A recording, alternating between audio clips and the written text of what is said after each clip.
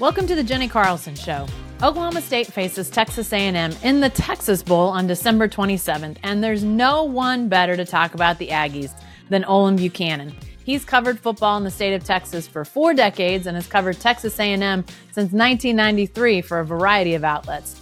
He's been at TexasAgs.com since 2012. We'll talk about what kind of team the Cowboys will face in the Texas Bowl, how the coaching change is going in College Station, and much more. But first, I wanted to say a word of thanks to these sponsors for supporting the Jenny Carlson Show.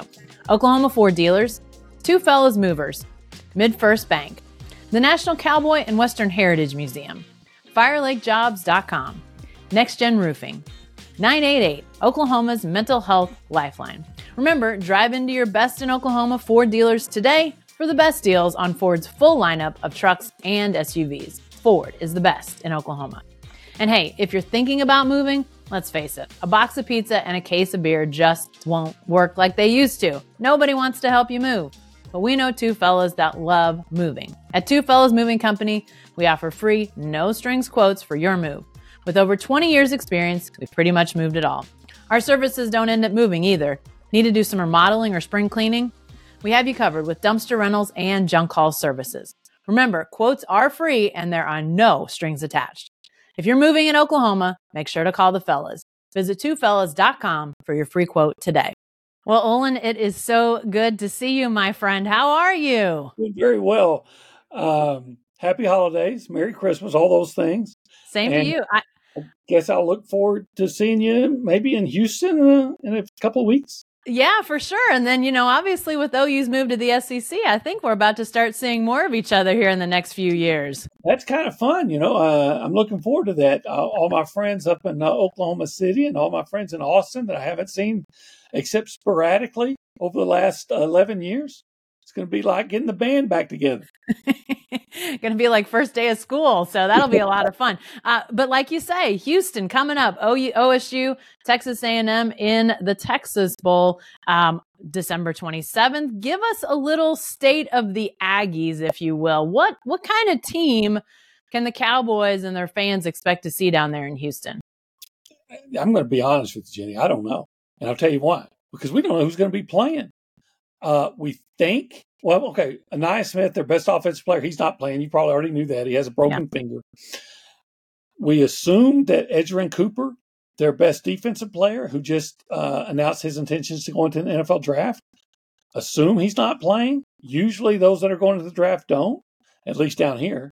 Myles Garrett did, but he's a different kind of guy. So hopefully from the A&M perspective, Edgerrin's playing. But at this point, I wouldn't count on it. They haven't made any kind of announcements. With the coaching change, there's been a lot of guys that are getting in the transfer portal. Are they going to play first? They've had some guys like a guard, Layden Robinson, had declared that he's going to go into the NFL draft and play in the Senior Bowl. Does that mean he's going to play in the Texas Bowl or not? And as of now, we've had no press conferences, which is the A&M way. And so as of now, there's been very, very little information. Yeah. So, all right, if those guys are playing, A&M's a solid opponent. They're 7-5. 4 of those games that they lost, they had the lead well into the second half, sometimes in the fourth quarter, and couldn't finish. After Jimbo Fisher's departure, they actually did more offensively and took more chances. And even though they lost to LSU, it was a very competitive game. They had a chance to win that game and did some different things. So if they have, some of their major guys, it'd be a pretty good, competitive, decent team. But if a lot of those guys are gone, like I said, they already don't have their best offensive player, then, who knows? But isn't that the case for so many teams in college football now? Yeah, and I think that's a great point, because a lot of these teams that go to bowl games, it almost feels like a precursor to the next season anymore, as opposed to the last game of the season that we're in. So it sounds like that may be the case with A&M, although, like you say, it may be a little bit of a unknown at this point with all this. Right. It really is. And I know that, you followed the Sooners, and in 2020, they played Florida in the Cotton Bowl, right? It seemed like half of Florida's team, at least their big play guys, weren't there. And Yep. and that could be the same case for A&M this year, but we may not know exactly who's going to play and not until sometime next week. Okay. Hey, let's talk about coaching change for just a second, because obviously the drama with Jimbo Fisher, it percolated even a year or more ago. What would A&M do? But when they did make the change, when they did pull the trigger, what was your sense of surprise? Was there any surprise at the point that they decided to part ways with Jimbo? There was the surprise in that when they did it, because I kind of thought if it was going to happen, they'd wait till the end of the season, right? But the old Florida athletic director, Jeremy Foley, once said, whatever you have to do eventually, you should do immediately. And after they lost at Ole Miss, Ross Bjork, it was a morning game. Ross Bjork was home that night just thinking about where they're at. And he finally said, it's just time, which is ironic because they fired him after they scored 35 points. And the problem for A&M this year and last year, really since 2020, was their offense was so stagnant, and then they had a pretty decent offensive game, and he still got fired. So I was just surprised by the timing, and quite frankly, I thought they might wait a year. First of all, I don't care how much money you have, paying off $81 million or whatever to $72 million. That's a lot. That's a lot of money for anybody. Yeah. But also, I thought, and it may still be the case, but you would look at the roster and you would say, this is championship caliber talent on this roster, up and down. It was like trying to balance a checkbook, and your spouse or significant other didn't tell you about a purchase and you're trying, why doesn't this add up, right? Because you would look at the talent and look at the results, and it just didn't add up. But I thought that because they had so much talent and that they were trying to, hey, you got Texas coming in here next year, you got Notre Dame coming in here, and LSU. Those are three big games for A&M. And I thought maybe they would say, let's just bite the bullet and see if next year, if we can maintain that roster, that at least we have a chance. But I think it got to the point where they said, it doesn't matter who's on the roster if we're going to run this kind of offense. So it was just a mild surprise. Yeah. Was Jimbo, I mean, obviously everybody knows A&M wants to win more than they won under Jimbo. Was that his biggest sin? Was it just not winning enough, or was there more? Did you sense that maybe that was sin number one, but there were some others that were close behind?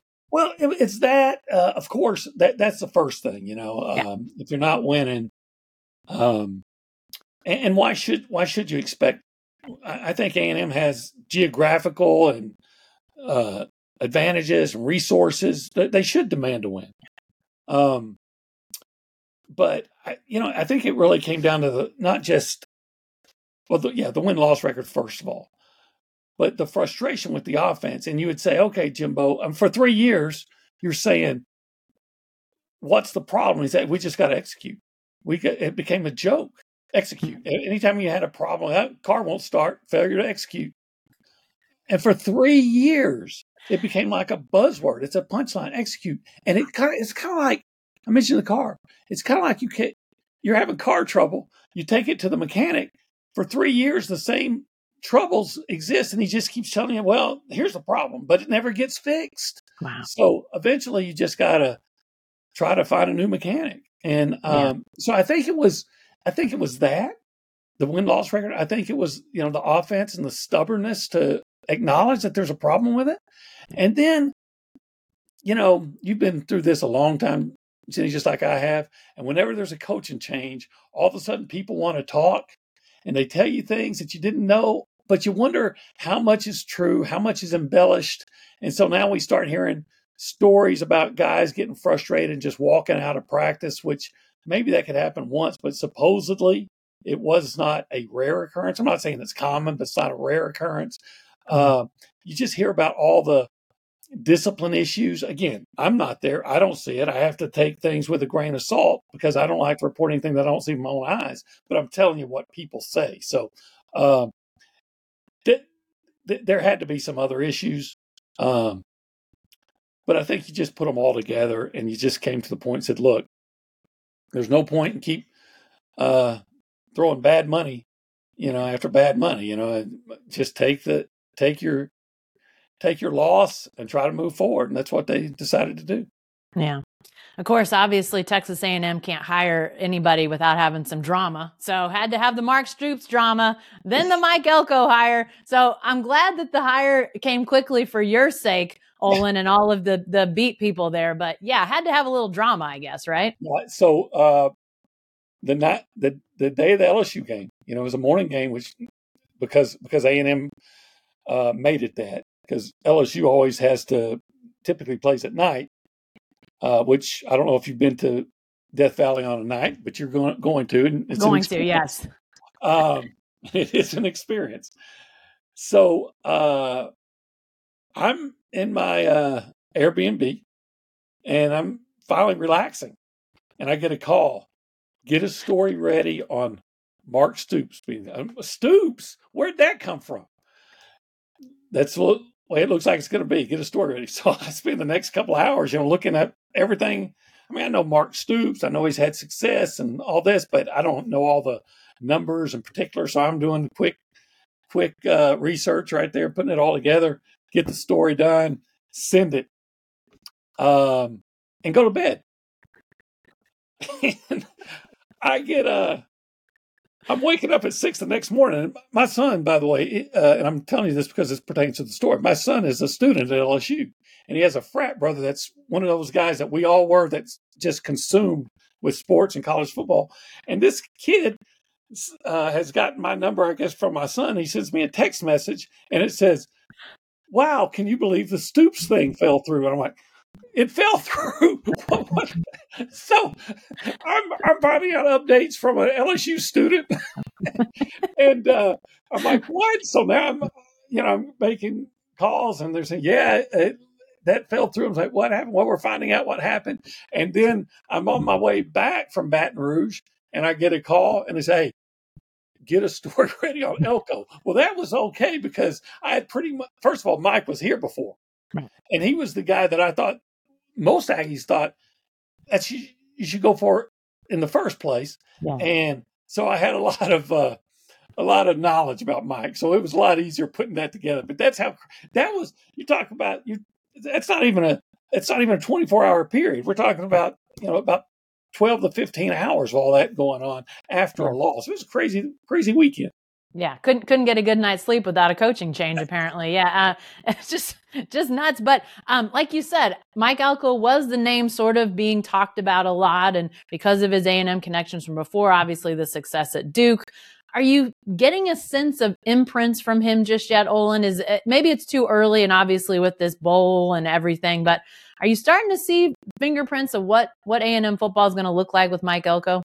Well, I'm getting an idea about what he wants his program to be like. One of the things that he did just last week, he went to the Texas High School Coaches Association Board of Directors meeting. And I've talked to some of those guys, like Jimbo Fisher never came.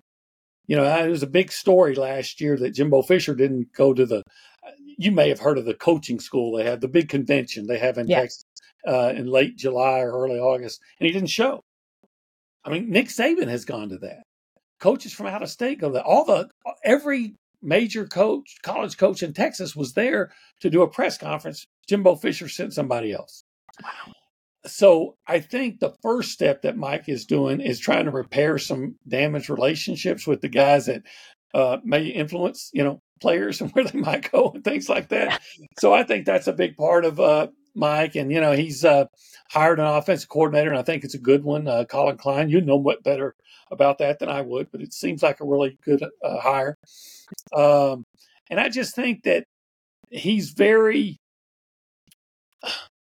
if the stories we've heard about disorganization and undiscipline are true, I think he'll go a long way in changing those things. He's already made it clear that he's going to hire a special teams coach, which has been kind of a sore subject around here because I know you don't know it, but if you follow A&M, you know their special teams are atrocious. Think John Blake.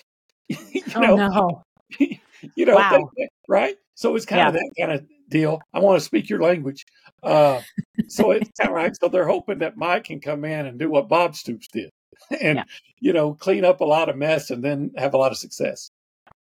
Obviously right now is the honeymoon phase for Elko. So obviously the things that are looking good, but do you have any concerns sort of top of the mind? I mean, obviously this guy's been a head coach. He's been successful as a head coach.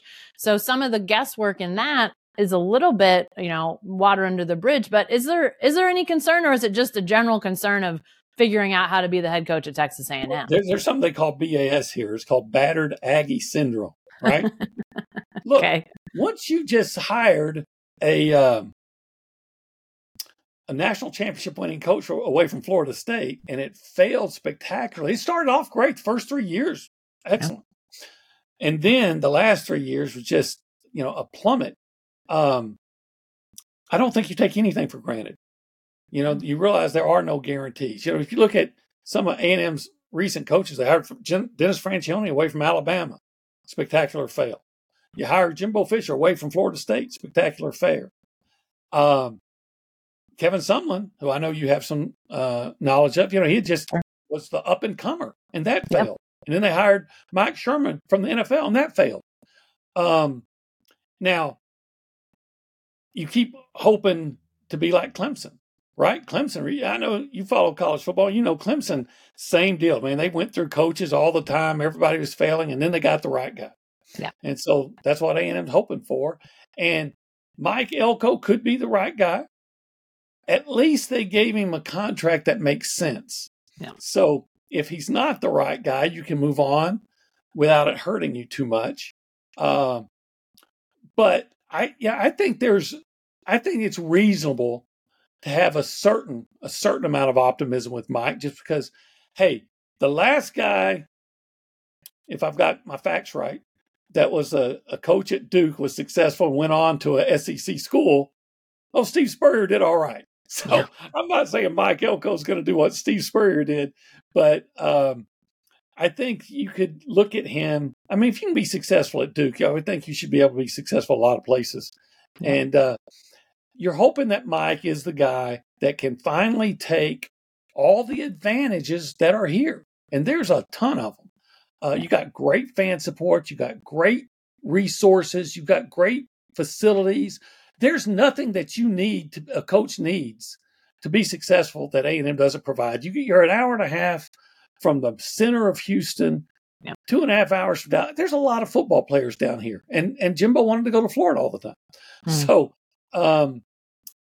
maybe Mike is the guy. When you finally get the guy that's going to be able to fully utilize all those advantages, then I think you can see a consistently successful program. Jimbo had success, but the consistent success is what you're looking for. Yeah, for sure. And I know Texas A&M fans want double-digit wins, playoff potential, that sort of thing. They should. Texas A&M fans. I know you can bring up history and things like that. Look, for a long time it was an all-guys school. That's not going to help you recruit. But Texas A&M, with all the resources and all the geographic advantages, should have the same demands and expectations that Oklahoma has.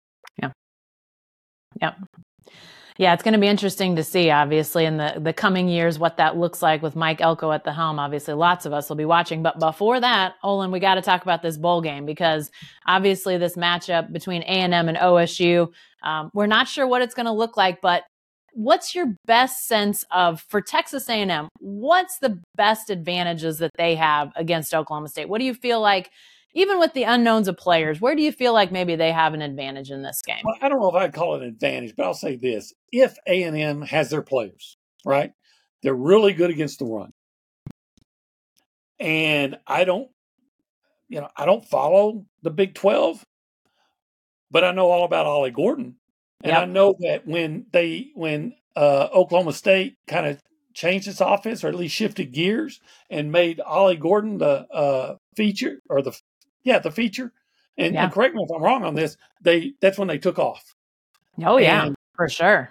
And it seems like, did I read that maybe in that UCF game, for whatever reason, he didn't have a big game. So it seems like from the outside looking in, contain Ollie Gordon, and you have a great chance to beat Oklahoma State. True. I think Texas A&M has a really good run defense if all those guys are there. Yeah. By next week, if they tell me Shamar Turner's playing, if they tell me Walter Nolan's playing and who's in the portal, or Fidel Diggs who's in the portal, or Edgerrin Cooper who's declared for the NFL, or some of those, if I'm hearing that a lot of those guys are playing, then I think A&M has a great chance to win that football game, even with they're down to their third string quarterback, who's actually played pretty well. But I would think that A&M has a really good chance if those guys are playing. But McKinley Jackson's another guy, really good defensive lineman. He just declared for the NFL draft. Is he going to play? Yeah. Now, if you don't have those guys and Ollie Gordon's playing, which I assume he is, I haven't heard anything. Well, I actually have heard conflicting reports, and thankfully you were able to clear it up for me. If they don't have those guys, he might run all over him.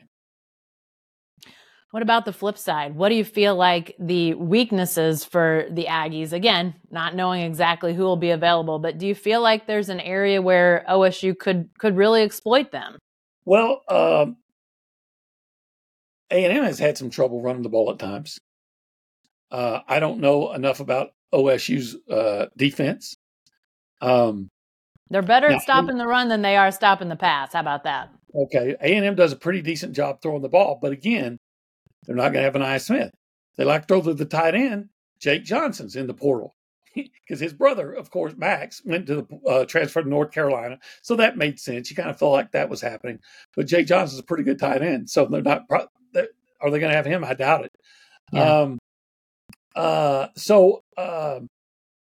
Is Evan Stewart a guy that's been up and down? Is he going to play? So I would think that A&M's going to try to throw the ball. They like Noah Thomas, a big 6'6" receiver, like him a lot. Moose Muhammad. One of the big mysteries here is why Jimbo Fisher wouldn't use Moose Muhammad. He only used him when he had to, and the guy makes one-handed touchdown catches against LSU, and he was really productive. So I think you'll see a lot of him if he plays. Mm-hmm. How is OSU at throwing the football? Decent. Obviously, they'd rather give it to Ollie Gordon, but yeah, they're okay. The A&M has had some real issues with their DBs, especially the corners. Against Ole Miss, they had both corners out, and they had to play true freshmen, and it went as you might expect with true freshmen. Some guys making their very first start. So I would think that one area that A&M, again, if everybody's playing, can still look at, and by the way, their best corner, Tyreek Chappelle, transfer portal. I would think if everybody's playing, that A&M is really vulnerable if you've got a really good receiver. That's what beat them against Alabama. One guy just was working over one corner, and kid that I can't think of his name right now, who transferred from Georgia, had a career game against A&M, and most of it came on one corner that he was exploiting. So that's an area where if Oklahoma State can throw the ball pretty well or even decently, you may look for them to have a little more success than usual. But I'll say this again: they got to be there. If they're there, A&M rushes the passer really well. So that's the best part of their defense, I would say, is their pass rush. But again, Edgerrin Cooper's a big part of that. Fidel Diggs a big part of that. Are they going to be there? So when the news comes out sometime next week, who's playing? I mean, it might be one of those times. I'll put it this way: I don't know why anybody would bet on this game until next week when I find out who's actually playing. Well, anymore, this has become more and more the norm, but it with the coaching change and everything, I mean, it's bound to have been a little bit muddled, it seems like. This is one of those games that's really hard to peg. And to just multiply that, the A&M's interim coach for this game is Elijah Robinson. Yeah. Well, he's already accepted the defensive coordinator position at Syracuse. So then there are those that are thinking, well, is he actually encouraging guys to get into the transfer portal and to try to lead them to Syracuse? Because a couple of those guys we're talking about, like Fidel Diggs for one, is a guy that's said he's considering Syracuse. So it's just a really bizarre situation. Do you really want a guy coaching your team that's not going to be there? And there's a lot of coaches still around that's not going to be here, and they know it. So, if I was a betting man, I would say that Oklahoma State would probably be the favorite, just based on what I think is at least familiarity with the coaching staff. Yeah.